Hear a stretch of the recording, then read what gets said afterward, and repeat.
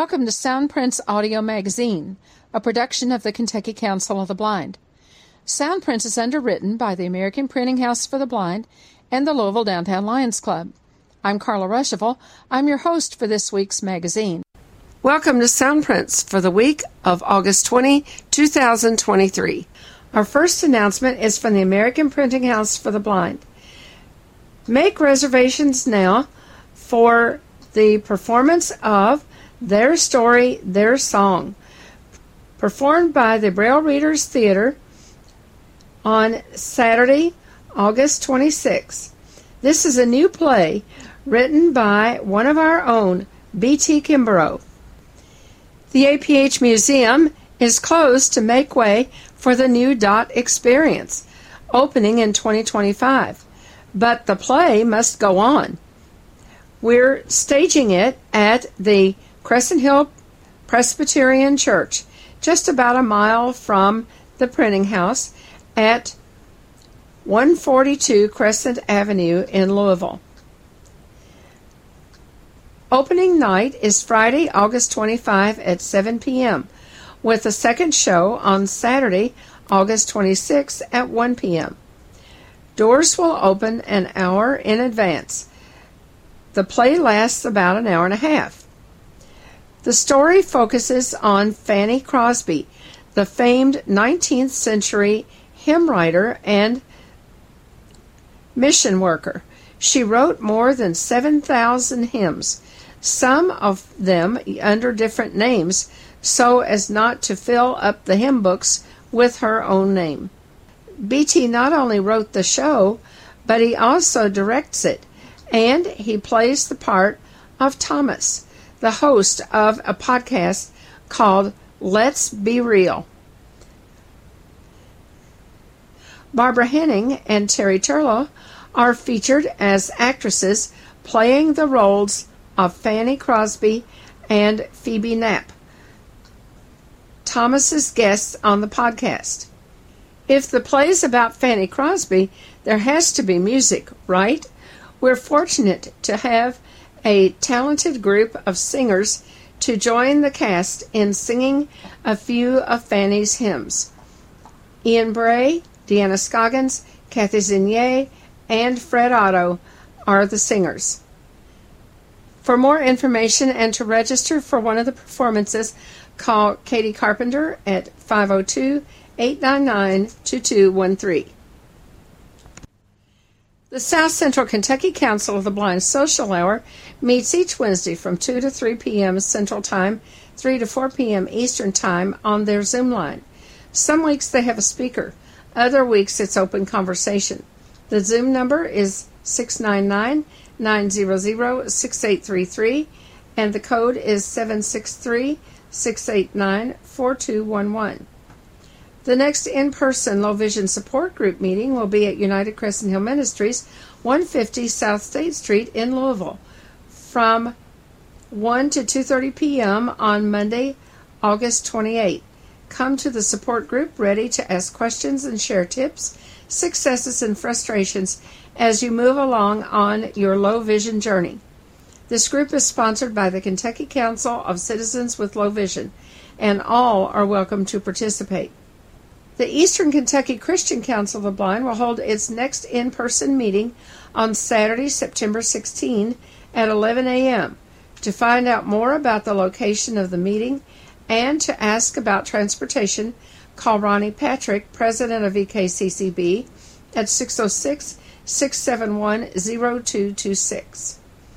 KCB Next Generation will hold its August program meeting on Thursday, August 24 at 8 p.m. on the Zoom line. The topic is accessibility and audio description. Anyone age 40 and under is urged to attend, and others interested in Next Generation are welcome as well. For more information about Next Generation and to obtain their new Zoom link and dial-in information, call Joey Couch, President, at 606-216-8033. The Greater Louisville Council of the Blind invites you to Page Turners on Friday, August 25, from 6:30 to 8:30 p.m. on the KCB Zoom line. This is your chance to share good books, talk about what you like to read and what you don't like so much, and generally to share the joy of reading with each other. The Zoom number is 669-900-6833, and the code is 862-9889-6972. On Friday, September 1, the Greater Louisville Council of the Blind invites you to share in our Rain or Shine Labor Day picnic. It's a hybrid roundabout at United Crescent Hill Ministries, in person from 4:30 to 8:30 p.m. and virtual from 6:30 to 8:30 p.m. We'll have hamburgers, hot dogs, and plenty of other good picnic food, and, of course, dessert. We'll play games with our Zoom participants from 6:30 to 8:30 p.m., so come share at the start of your Labor Day weekend with us. Remember that dinner costs $6 per person, and also that you need to make your return rides between 8:45 and 9 p.m. There are 4 pages on Soundprints this week. On page 2 are some articles from the April-June edition of News Magazine, which is published by the Library of Congress. On page 3 are obituaries for Oral Miller, the 4th president of the American Council of the Blind, who passed away a week ago in Washington, D.C., and also an obituary for Dr. Ron Milliman, founder of the South Central Kentucky Council of the Blind, in Bowling Green. Ron passed away on July 31. Page 4 contains some clips from the Greater Louisville Council of the Blind Roundabout on August 11, where we shared our back-to-school experiences. We hope you enjoy this edition of Soundprints. Soundprints comes to you 12 times each week on ACB Media 1. Our broadcast times are Sunday at 8 p.m., Monday at 8 a.m., Tuesday at 6 a.m. and 6 p.m., Wednesday at 4 a.m. and 4 p.m., Thursday at 10 p.m., and Friday at 1 a.m., 10 a.m., and 1 p.m. Listen to ACB Media 1 using the ACB Link app on your iPhone or on your Alexa device by asking her to open ACB Media and then choosing the number 1 when prompted. You can also listen on your Victor stream by searching for Soundprints in the Victor database or on the KCB website at www.kentucky-acb.org. Listen anytime, 24 hours a day, on the KCB information line by calling 773-572-6318. For more information about Soundprints and to request a free subscription on CD, playable on your standard CD player, call the Kentucky Council of the Blind at 502-895-4598. Page 2. From News, April-June 2023, Volume 55, Number 2. News is a publication of the National Library Service. NLS and VA team up to streamline enrollment for eligible veterans, by Mark Lehman. The National Library Service for the Blind and Print Disabled, NLS, has been committed from its earliest days to serving veterans. When Congress created NLS in 1931, motivated by concern for soldiers blinded in World War I, the establishing legislation stated that preference shall at all times be given to the needs of blind persons who have been honorably discharged from the United States military or naval service. NLS has done that in various ways, by putting veterans first in line to receive new playback equipment, for example, and by forging relationships with groups such as the Blinded Veterans Association. Now NLS has taken another step toward fulfilling that commitment by partnering with the Department of Veteran Affairs, VA, to instantly sign up eligible veterans. By mid-May, VA Blind Rehabilitation Services, BRS, staff members had enrolled nearly 500 veterans in NLS, and the initiative is just beginning to pick up steam. Typically, a person signing up for NLS service completes a 4-page application that requires a certifying authority, such as a doctor, therapist, or school counselor, to attest that they have a visual impairment or a physical or reading disability that makes it difficult to use regular print materials. The application is then forwarded to the NLS network library that serves the applicant's state or locality. That library completes the enrollment process and welcomes the new patron to NLS. In the Rapid Sign-Up program, however, a BRS staff member who's been trained by NLS approves and submits a streamlined application online. Patrons with an email address can sign up at that time for BARD, the NLS Braille and Audio Reading Download Service, and begin reading right away on a personal smartphone or tablet with the BARD mobile app. If they don't sign up for BARD, they will receive books, magazines, and playback equipment directly from their NLS network library. NLS also provides books and magazines in hard copy and electronic Braille, and recently began the long-term loan of refreshable Braille displays to patrons who don't have an expensive commercial model. But it takes time to learn Braille, so the great majority of patrons who enroll because of age-related vision loss or as a result of a sudden trauma use audio materials. Quote, "It's really exciting for us because in the field we work in, blind rehabilitation, NLS, is a very common resource for our patrons with visual impairments," says Esteban Zuniga, Zuniga, NLS program consultant for blind rehabilitation services. But the time it takes to go through the usual application and approval process can be discouraging for some potential patrons. Quote, "They're overwhelmed with all the things they're going through, other issues they're addressing as they adjust to the loss of vision," Zuniga says. So, being able to enroll quickly is key. They want to start reading as soon as possible. End of quote. And in the Rapid Sign-Up program, BRS certifiers are right there to show the veterans how to use the playback equipment or BARD and answer any questions they have. NLS conducts online training sessions for BRS staff members.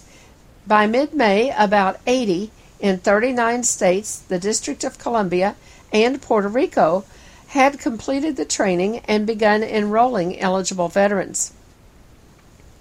Nicole James, a rehabilitation outpatient specialist with the VA in southern Arizona, says some of the veterans she tells about NLS, quote, "might be a little reluctant to sign up at first, but then afterwards they say, 'Oh my gosh, it's really cool. I'm so glad you talked to me about it. Now I have something to do besides sit and listen to the TV all day.'" End of quote. She appreciates the speed of the rapid sign-up process. Previously, many potential patrons never got around to completing a paper application or mailing it in, she says.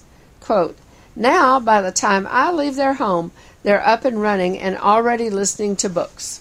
End of quote. She recalls one man she recently enrolled through the Rapid Sign-Up program. Quote, "He was flabbergasted when he received an email confirming his enrollment almost immediately after she completed and certified his application," she says. She showed him how to use the BARD mobile app on his smartphone and suggested he give it a try.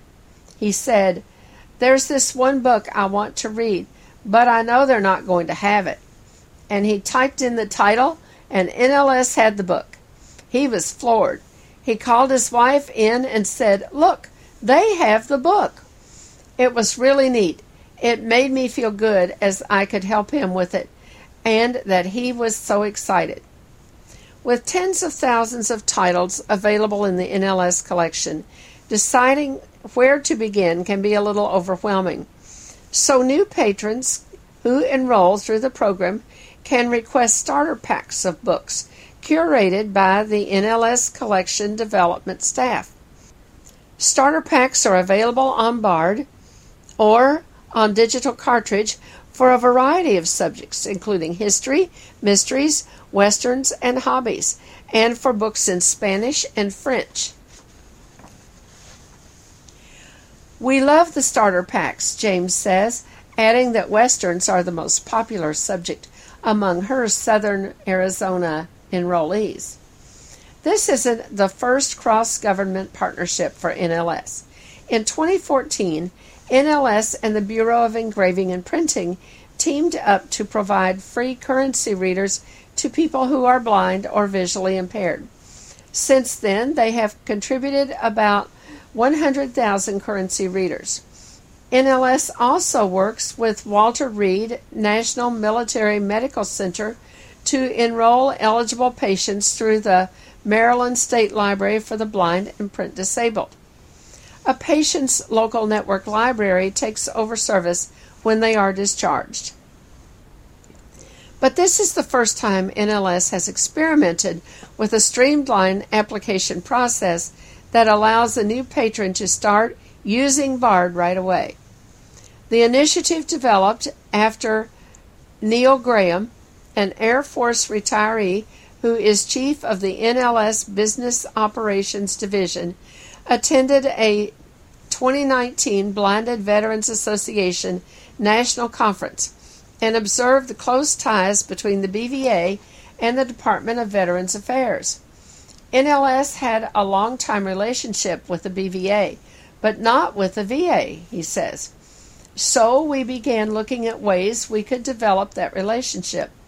Graham and others from NLS met with Nicole Sandlin, National Program Director of Blind Rehabilitation Services, which each year helps many of the estimated 1 million veterans with vision loss develop the skills and confidence to lead independent, fulfilling lives.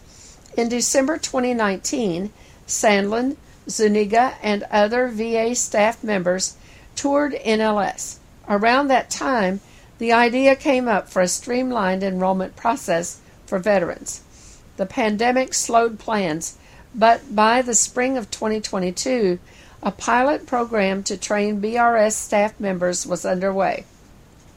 In addition to people with visual impairments, NLS serves people who cannot hold a book due to a physical disability, and people with reading disabilities.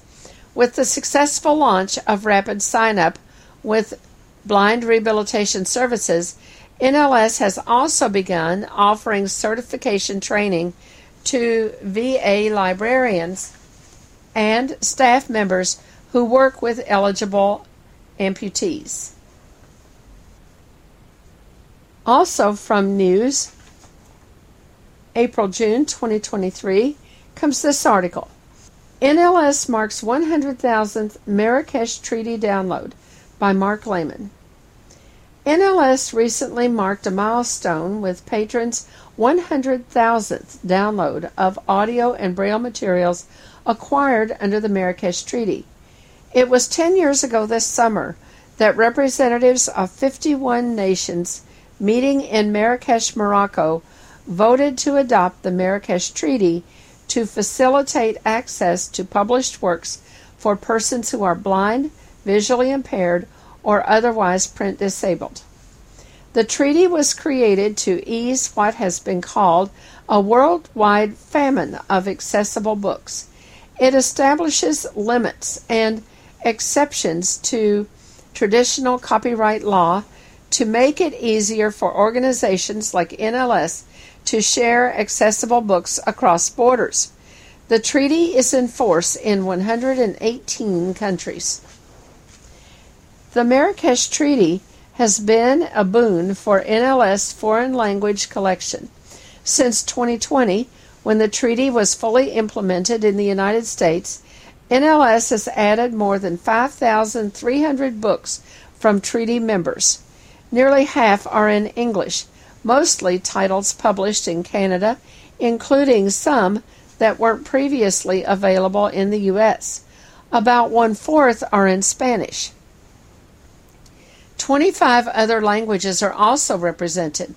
A California patron recently was thrilled to find NLS books in his native Persian, and when a Minnesota patron requested Leo Tolstoy's Resurrection in Finnish, NLS got an audio copy from Celia, Finland's National Library for Accessible Books, which would have been almost impossible before the Marrakesh Treaty. In 2021, NLS began an online publication, International Language Quarterly, to showcase these new books. And with the rapid growth of its Spanish collection, NLS launched a Spanish language website, www.loc.gov/NLS/ES, this past February. Much of the cross-border sharing of books is done through the Accessible Book Consortium, ABC, Global Book Service online catalog.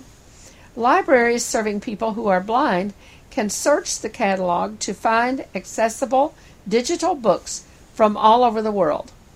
NLS has uploaded more than 191,000 items to the ABC Global Book Service, mostly audiobooks, but also Braille books and music materials. They have been downloaded more than 5,000 times in 47 countries since 2020. While the Marrakesh Treaty removes the legal constraints to sharing accessible books across borders, some technical challenges remain. Many countries that uploaded audiobooks to the ABC Global Book Service use an older digital file format than NLS. So before NLS can add one of those books to its collection, it has to convert the file so it can be played on NLS equipment or downloaded from Bard, the Braille and Audio Reading download service. NLS has automated that process for some file formats, but not others.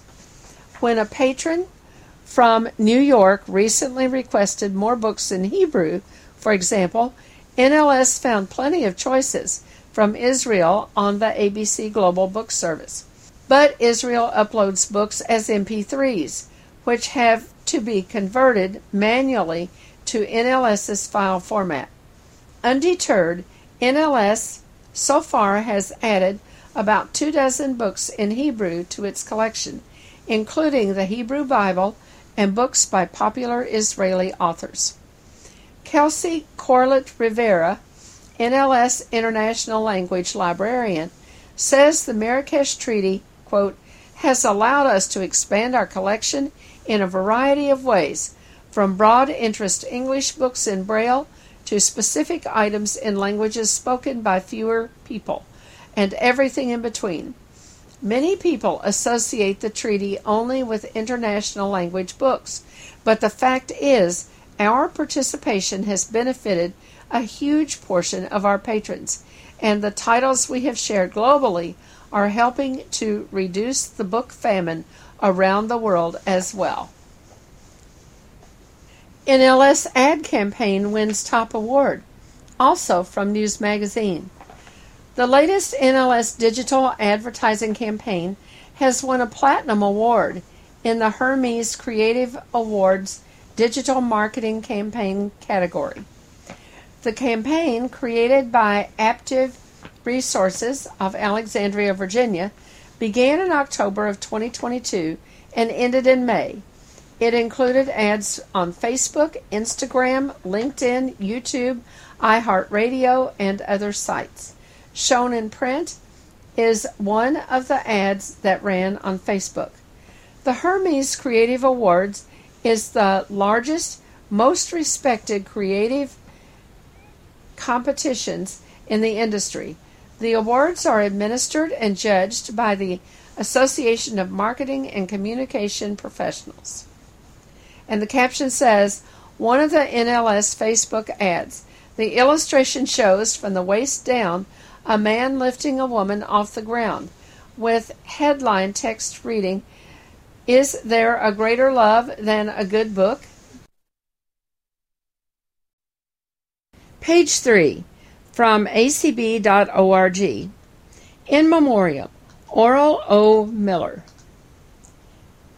Article, April 7, 1933 to August 6, 2023. Oral O. Miller, 4th President and former National Representative, Executive Director of the American Council of the Blind. 2nd President of the United States Association of Blind Athletes. Passed away August 6, 2023. He was 90. Originally from Sophie in Carter County, Kentucky, Miller moved to Ashland at a young age. He was the third of 4 brothers and was the last living of the 4. He lost his sight in an unfortunate accident when he was in the 3rd grade. Following his recovery, he attended the Kentucky School for the Blind and was mainstreamed during his high school, graduating as the valedictorian of Louisville Male High School in 1951. Reader's note: Oral also graduated from the Kentucky School for the Blind in 1951 because students at that time graduated from both KSB and the public school that they attended. Oral lived on the campus of the Kentucky School for the Blind while he attended Male High. End of note. Miller became interested in sports while in high school, participating in wrestling and track and field at the Kentucky School for the Blind. When he went on to Princeton University, he continued his interest in sports by joining the crew team. He wrote an article about his experience, which was published in the July 2005 ICEVI newsletter, The Educator. In it, he stated, "My most touching experience as an oarsman took place late in my senior year, when I received the Biddle Award, which is presented to the senior who, in the opinion of his fellow oarsmen, has contributed most to Crew and Princeton that year. In my athletic life, I have been fortunate enough to win a number of honors, but the Biddle Award is among my most treasured." He went on to study law at the University of Chicago Law School, graduating in 1958. 2 of his classmates were former presidential candidate Ralph Nader and former Secretary of Defense Donald Rumsfeld. Shortly afterward, he began practicing law under Claude Asbury, an attorney in Catlettsburg, Kentucky. Miller moved to Washington, D.C. in the late 1950s. After working with the U.S. Navy, Miller practiced with the Small Business Administration for 22 years.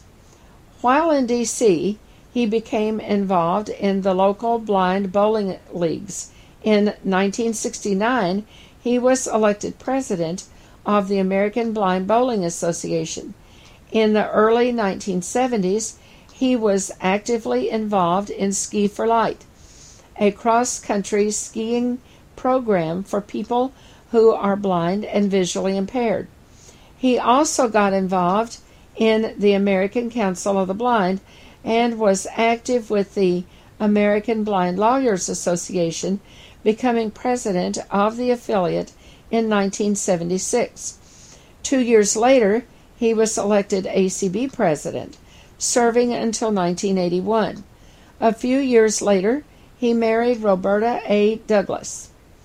He continued his interest in sports by working with the United States Association of Blind Athletes, where he served as the organization's second president, and the International Blind Sports Association. More recently, Miller was a member of a D.C. area rowing club called the Out of Sight Dragons. In 1984, Miller and then President Grant Mack assisted with the merger of the World Council for the Welfare of the Blind and the International Federation of the Blind, now known as the World Blind Union.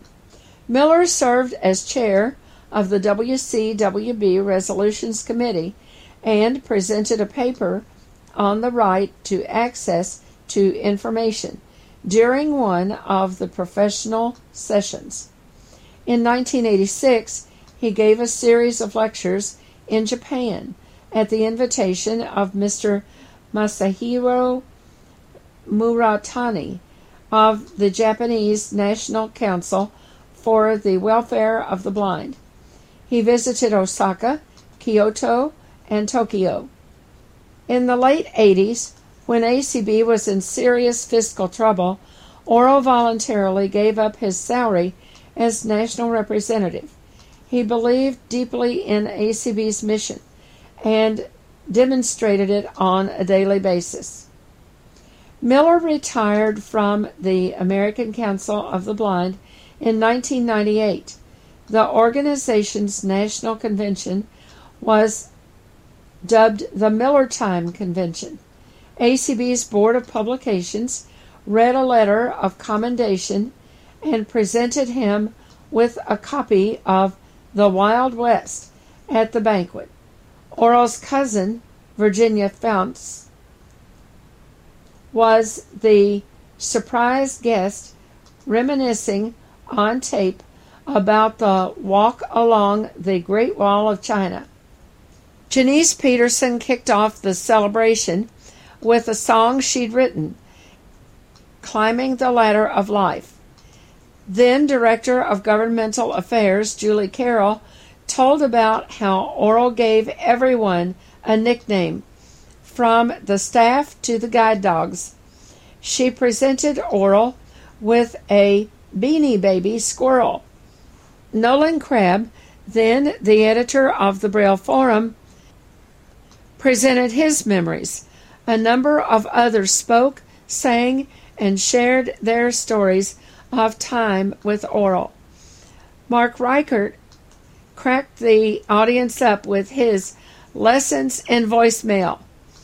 The biggest gift presented to Oral and Roberta that evening, a trip for two to Vienna and Salzburg, Austria, 2 concerts in Vienna, hotels, sightseeing, and meals to depart December 28, 1998. Reader's note. The Kentucky Council of the Blind presented Oral with a Kentucky long rifle.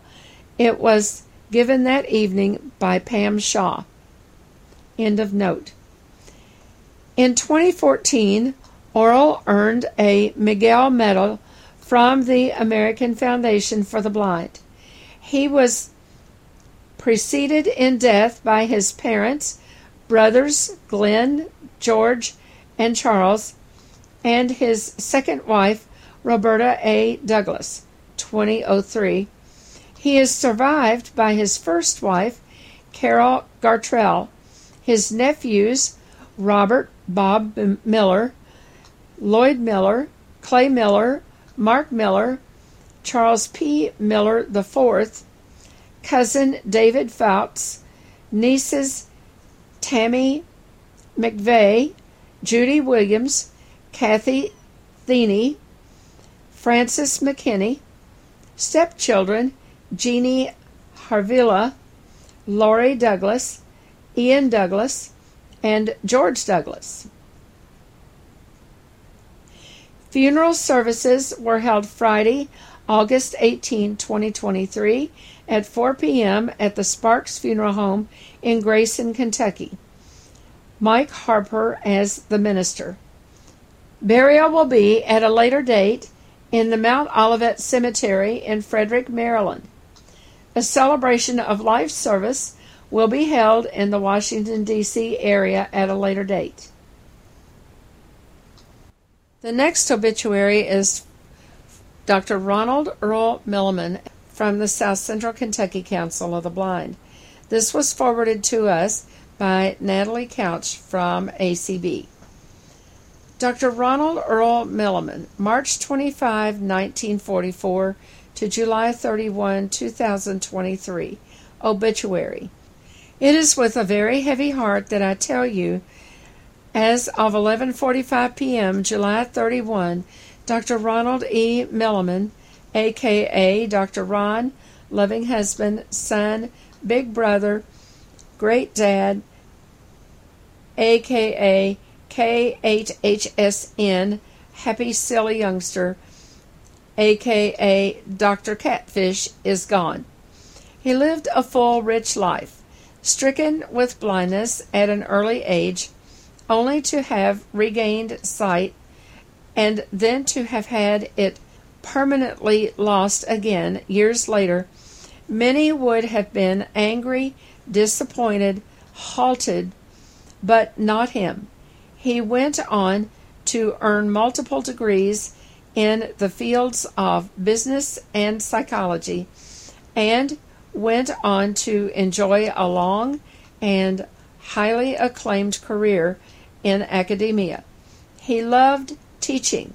He enjoyed many small business ventures of his own. He enjoyed investing in real estate. He enjoyed life, and he shared that joy with family, those he called friends, and even strangers. My dad could and would talk to anyone. Over the years, as an advanced level ham operator, he logged multiple global contacts. He was one of the most positive people I have ever known, and never once have I heard him say the word can't. It just was not in his vocabulary. He was a professor at WKU, Western Kentucky University, for almost 30 years, retired in 2012, a loving husband, a great father, an entrepreneur, a ham radio operator. But what Dad was at heart is a fisherman. He was never as happy as when he was sitting on our dock or out in our boat, casting a line. He was all these things, but to those of us that knew him best, he will always be the big kid with a fishing cap on and a grin from ear to ear as he holds up his latest prize catch. He is and will always be a mighty inspiration to those that knew and loved him. This is K8HSN, the happy silly youngster, signing off. Page 4. Okay, well, let's go ahead and get started. I'm glad everybody's here tonight. We're going to be talking about going back to school. Anyway, just for fun, we want to do two things tonight. We want to talk about what it was like for us individually going back to school. If you went to a public school, if you went to college, if you went to a residential school, Kentucky School for the Blind or another residential school, and what it was like getting ready to go to school when you went off to school somewhere away from home. That could also be college if you went away to school. And that could have been, you could have done that several times before, or going away to school could have been your first time after you got out of high school. So we're going to talk about that. And then we also want to have an opportunity, and this may get mixed in, but we want to have an opportunity to talk about what it is that you would like to learn. Debbie Green, you can go ahead. Okay, one of my earliest memories about school was going to first grade. There was no kindergarten back then, in the Stone Age when I went to school. But I remember being stressed out because I knew that when kids went to school, they read. You read things at school, and I knew I didn't know how to read, and I had this expectation that I was going to be asked to read, and I had no idea how to read, and it's crazy looking back, but I remember being stressed out about going to school on that first day of school. It was pretty scary for me. So just my misconception of what school was going to be all about. Deanna. I have two different things to talk about. There's back to school as a kid and that was always exciting to see everybody and meet all the new kids, and just the first day was fun, and then I wanted it to be over. Go better. Then going back to school as a teacher was kind of fun, and it was always exciting to plan the new year and just see what we were going to do with the kids and everything. Until I was on the committee to do the high school schedule. We were all on the committee one year, and it was awful. I didn't like that year. But other than that, going back to school was always fun. So, Deanna, you were a dorm student, right? Yes. Okay, so the first day you came to school, and you were just coming from Shepherdsville, but that wasn't exactly 10-minute drive back then because no, it wasn't expressways. So, what was your first day? I mean, when you first got there and you were this little bitty kid. Yeah, I was 5, and I was there, and the 3 girls that I met were Midge Ball, Ethel Atkins, and Madeline Schnitzler. And they talked to me some, and my parents left, and I'm like, what am I supposed to be doing here now? I had no idea. Wow. I mean, I knew I was going to go to school, and I knew I was going to be in kindergarten, but I really didn't know what that was. I saw all these great big books that my brothers and sisters had, that my brothers had. My sister was already gone. And I thought, well, I guess I was going to get books like that. Well, first day of kindergarten, we didn't get any books. We put beads on a string, and I had no idea why we were doing that. And I did it, but I had no idea. Why are we doing this? Do you want me to count them? I know how to count. Teacher went, she walked away and said, fill up the string with beads. Okay. So that was kind of interesting. I don't know. Carol Holliday was my teacher in first grade, and seemed like everywhere I went, she was there. At the dorm, she was there. In the classroom, she was there. I was eating dinner, and she was there. And she's like, how can you be everywhere? Are you? Anyway, I thought that was kind of funny. There were I don't have a whole lot of memories of kindergarten, but I remember being super excited going back to first grade because I knew the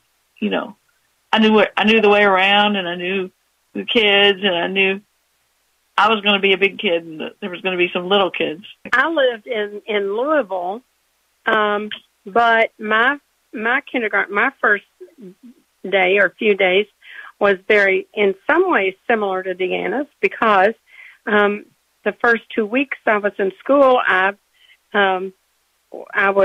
stayed in the dorm, and I thought it was absolutely great because I didn't have anybody to tell me. There were all of us little girls in there, and one dorm parent, and nobody told us when we'd been out playing too long.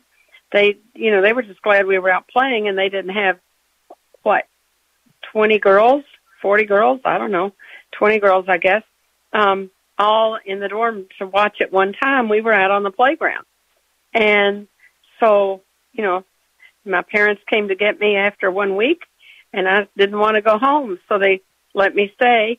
And the second week when they came, they knew that I must be sick because I said, I think I need to go home. And I was sick for a week or two. So I had just overdone it. So, but it was exciting going. And some kids didn't see it that way, but I didn't have kids to play with at home much except one friend. So here all of a sudden I had, 10 or 15 girls that were that I could hang around with. It was like having an instant family. Well, I was a day student.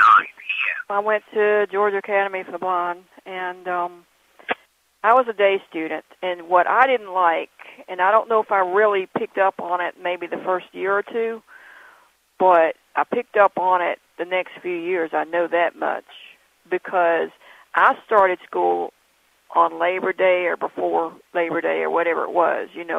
Everybody else had Labor Day off. I had to go to school on Labor Day, and I did not think that was fair. Yet I was there, because I didn't want to get in trouble, but yet my sister and brother got to stay out of school on Labor Day, and I just didn't think that was right. I was a day student, and then when I got to college, I went to a local college in town. So I just lived with my parents. Now, that was kind of interesting and different because I had homework to do, and I'd want to study way past what they wanted me to study. And I'm like, that's when you shut the bedroom door and you turn the tape player on and you have earphones on and whatnot, and you tried to write on your braille writer really quietly if you needed to, kind of thing. If you wanted to take notes or whatever it was, or you did all the writing before you went to bed and you did some reading while you were already in bed because you knew you could do it with the earphones. So, that was interesting just to keep up with the work and being told, I can hear you. Turn that off. Look, I'm in college. I got to study. Right. And my father would, I'd type papers, and then of course he would try to proof them for me before I took them to class. And if he saw something, he'd rewrite it. Because back then you didn't have. All I had was a manual typewriter, and of course I couldn't see what I'd written, and so he would rewrite it. And I remember one time turning in a paper, and the word porcupine was misspelled. And it wasn't me. I think I tried to spell it, and I don't know what happened, but somehow or other I got misgraded because it wasn't me spelling, and he put it the way he wanted to put it or something. Something was spelled differently from the way I had it and the way he had it. I don't know. But anyway, I got counted off of something. But anyway, he tried to help me, and, he did help me finish one or two papers late at night, which I appreciated, So that was different. But a lot of the people I met, I wish I had some way been a boarding student in school just because I didn't have a lot of friends, and it was hard for me to make friends because of that, because I was at home and I didn't get the interaction like some people do. And I was always scared to try to find my classroom the first day. Wasn't sure if I was going to, I knew after the first day it'd be okay, but the first day trying to find your classroom for the day, that was a little scary at first when I was younger.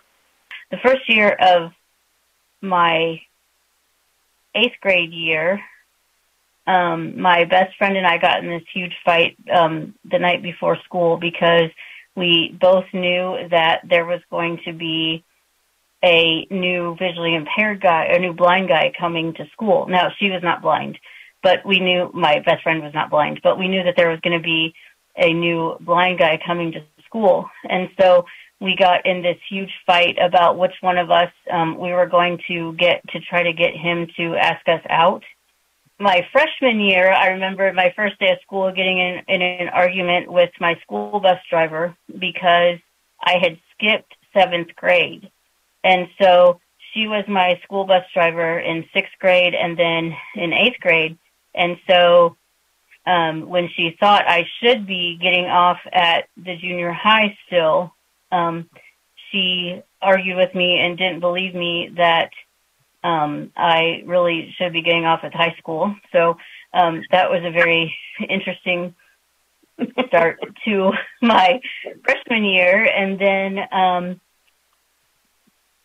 I did attend, after I graduated from high school, I attended the Illinois School for the Blind, which that was different for me because I had missed the first week of that school because I had some eye issues, and so I was dealing with that. But then by the time I went to school, I had turned 18, and so it was really hard for me to, kind of like Bill, to learn to follow those rules, because my parents just, I mean, they had rules, but it was, as long as you're home by midnight or whatever curfew was, that was fine.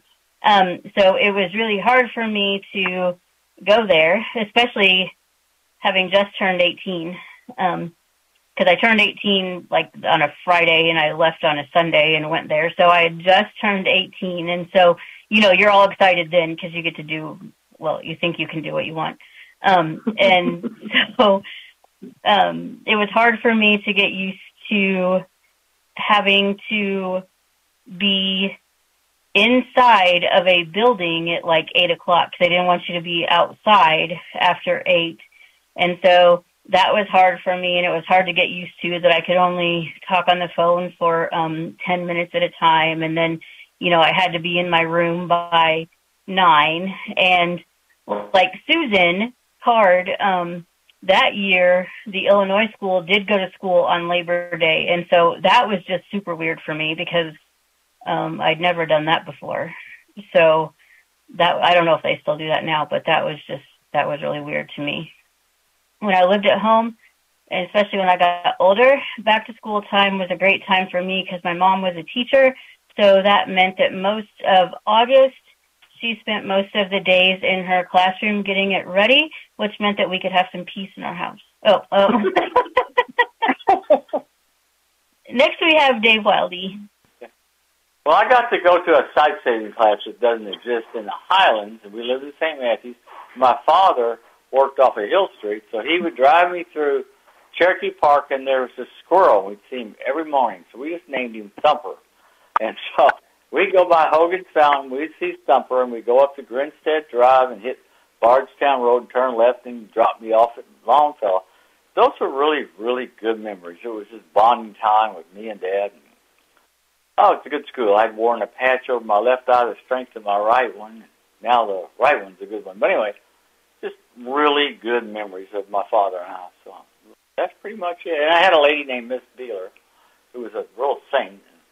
We wrote on those, probably the story, a few of you remember. We had big white lined tablets with the probably half-inch letters. Some of you may remember those. And we printed everything. I can still print better than I can write today. So that's about it. Dave? Yes? So you went to a sight-saving class? Yes, it was Longfellow Elementary. It was a class specifically for low-vision, sight-saving people. This would have been in the 50s, though, so, Yeah. Long time ago. And right. It was 3 or 4 blocks south of Bardstown and Grinstead Drive. I cannot remember the street. The school, I think, is probably now condominiums, but it was, and I rode the bus home. I rode the bus home, and I transferred from the Bardstown Road bus to the bus to St. Matthews. Didn't think anything about it, And the bus driver knew me, and I got off the right stop, crossed Shelby Road, and walked home. I can imagine a kid doing that today. Today, that wouldn't happen.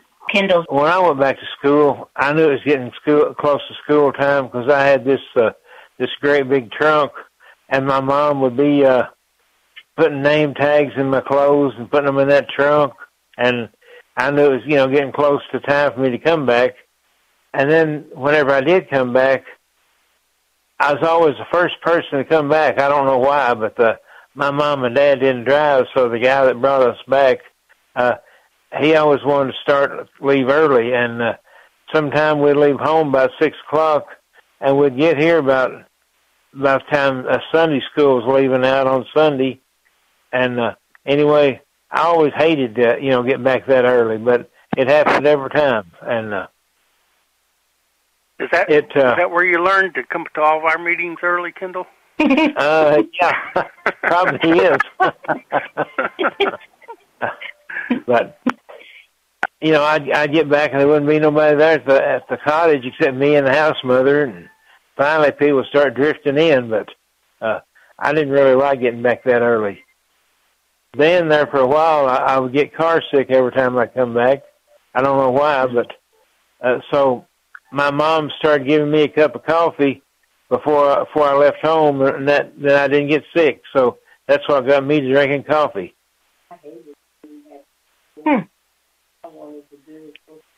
Kendall, what grade were you in when you first came, or how old were you? Kindergarten. I've had a good time. I hope you all have. We certainly have a range of experiences between people on this call. If you have questions about the Kentucky Council of the Blind, or you need information on resources for people with vision loss, call us at 502-895-4598 or email us at kcb@kentucky-acb.org. Soundprints is a production of the Kentucky Council of the Blind and is heard each week on ACB Radio Mainstream at acbradio.org, Central Kentucky Radio I at radioi.org, and the KCB website at www.kentucky-acb.org. Complete schedule information is also available on the website. Soundprints is underwritten by the Louisville Downtown Lions Club and by the American Printing House for the Blind. This is Carla Ruschival for Soundprints. Have a great week, everybody.